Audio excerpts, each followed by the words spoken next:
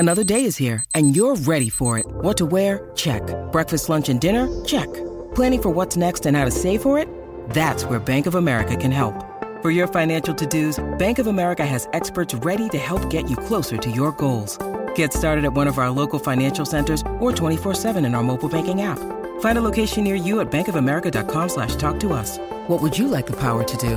Mobile banking requires downloading the app and is only available for select devices. Message and data rates may apply. Bank of America N.A., member FDIC. This is Optimal Relationships Daily, episode 372. Conflict Resolution Strategies for Couples to Fight Better by Eddie Corbano of lovesagame.com. And I'm your host, Joss Marie. Hey there, and welcome to my show where I try and bring you some of the best relationship content we can find with author permission. And as you may know, I feature anything that falls within the large category of relationships, so let us know if you have any ideas for new topics or authors. You can actually share your ideas with us right at oldpodcast.com. But with that, let's get into Eddie's post that offers strategies to couples for conflict resolution and start optimizing your life. Conflict Resolution Strategies for Couples to Fight Better by Eddie Corbano of lovesagame.com. Why do we fight? Is it maybe because the makeup is so good afterward? Are you the type of person who loves to argue, shout, and even end up in a furious rage? Or are you more the type who shrinks into your shell, avoiding conflict at all costs? Either way, you need some readjusting. Will this article help you to learn how to resolve conflicts the healthy way? You bet. We all know and fear those particular situations when conflict occurs and things are getting out of hand. The mere word conflict invokes negative associations of fighting, arguing, withdrawal, fear, anger, hurt, and loneliness. On the other hand, relationship conflicts can open up a path to mutual understanding and personal growth. There are so-called conflict resolution strategies for couples. So, conflict can be a good thing. We have all met couples who proudly proclaim that they have never had a single quarrel in their relationship, like ever. Apart from the fact that this is very unlikely, it is also very unhealthy. No one can tell me that a happy and fulfilling relationship is one without conflicts. If there aren't any, then something is wrong. It usually means that someone is holding back their needs and trying hard to please the partner at all cost. Needless to say, it's only a matter of time when the bomb explodes. A conflict is the most challenging thing to occur in a relationship. The only key to profit from it is to use verbal or nonverbal communication for conflict resolution. By resolving disagreements and conflicts quickly, and most importantly, painlessly, your trust in each other will flourish. In other words, an argument is good if you learn how to do this. The classic example of adverse positions when conflicts occur is the rage-withdraw opposition. Some react to conflicts with explosive rage, others freeze and withdraw. Why is that so? It all depends on how you have learned and experienced conflict resolving in your early childhood. What childhood experiences influence your ability to resolve conflicts in a negative way?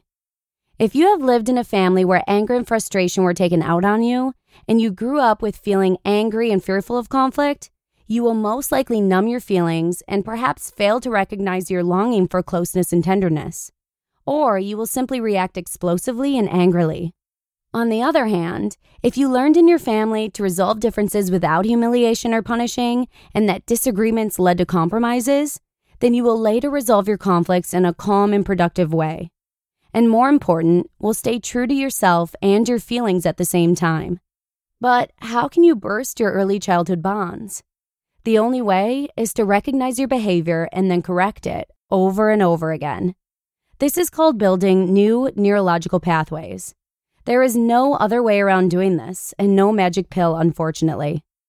The first step is to identify your conflict behavior patterns. What do you do and how do you react during those conflicts? Once you're aware of your reaction, you can then connect this knowledge with your early childhood behavior.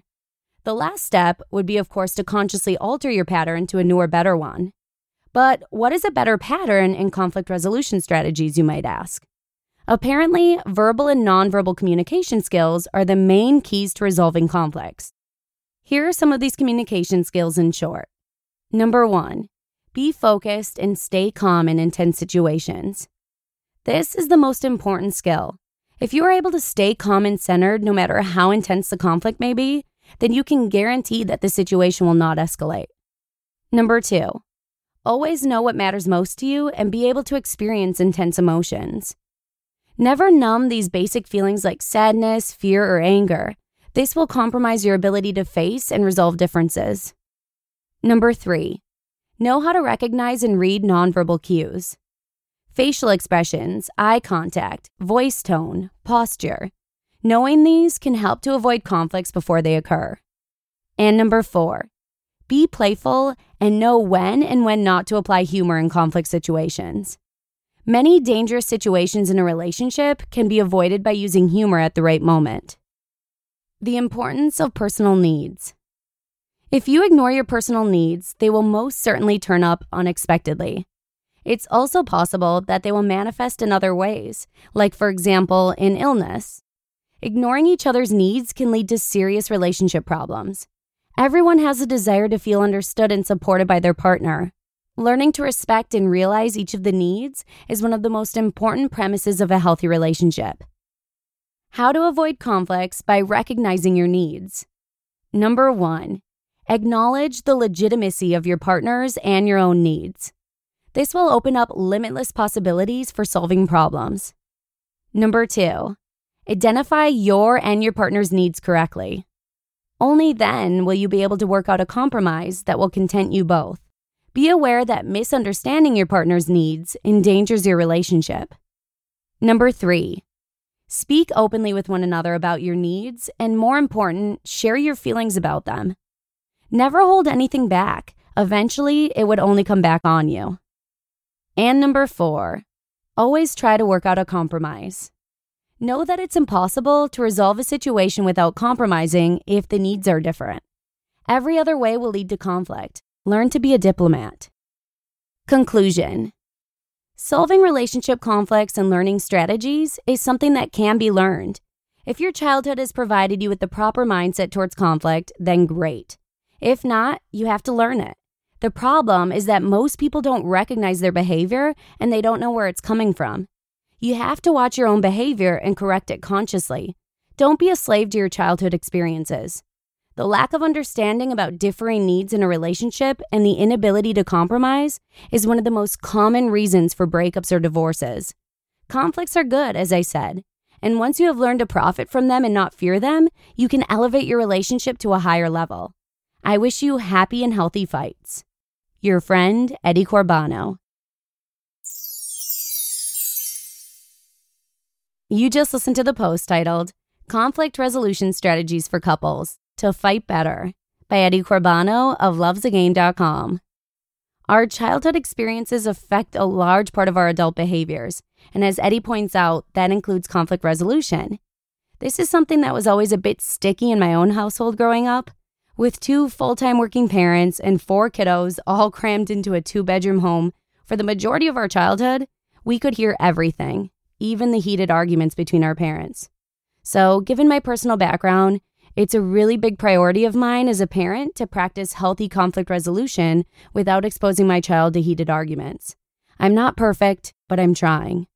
And with that, let's go ahead and sign off. Thanks so much for joining me here, and hopefully I'll see you again tomorrow with a post from the Gottman Institute, where your optimal life awaits. Hello, Life Optimizer. This is Justin Malik, creator and producer of this podcast, but also Optimal Living Daily, the show where I read to you from even more blogs covering finance, productivity, minimalism, personal development, and more from incredible bloggers like Derek Sivers, Zen Habits, Mark and Angel, The Minimalists, and all the ones you hear on this show too. So if you enjoyed today's episode and like taking amazing blogs on the go, come on over to Optimal Living Daily and subscribe to that one too. And together, we'll start optimizing your life. You've been listening to Optimal Living Daily. Be sure to hit the subscribe button to stay up to date on each new episode and head to oldpodcast.com. That's OLDpodcast.com for a free gift as well as more actionable tips and resources to help you maximize your potential. Thanks for joining us, and remember, your optimal life awaits.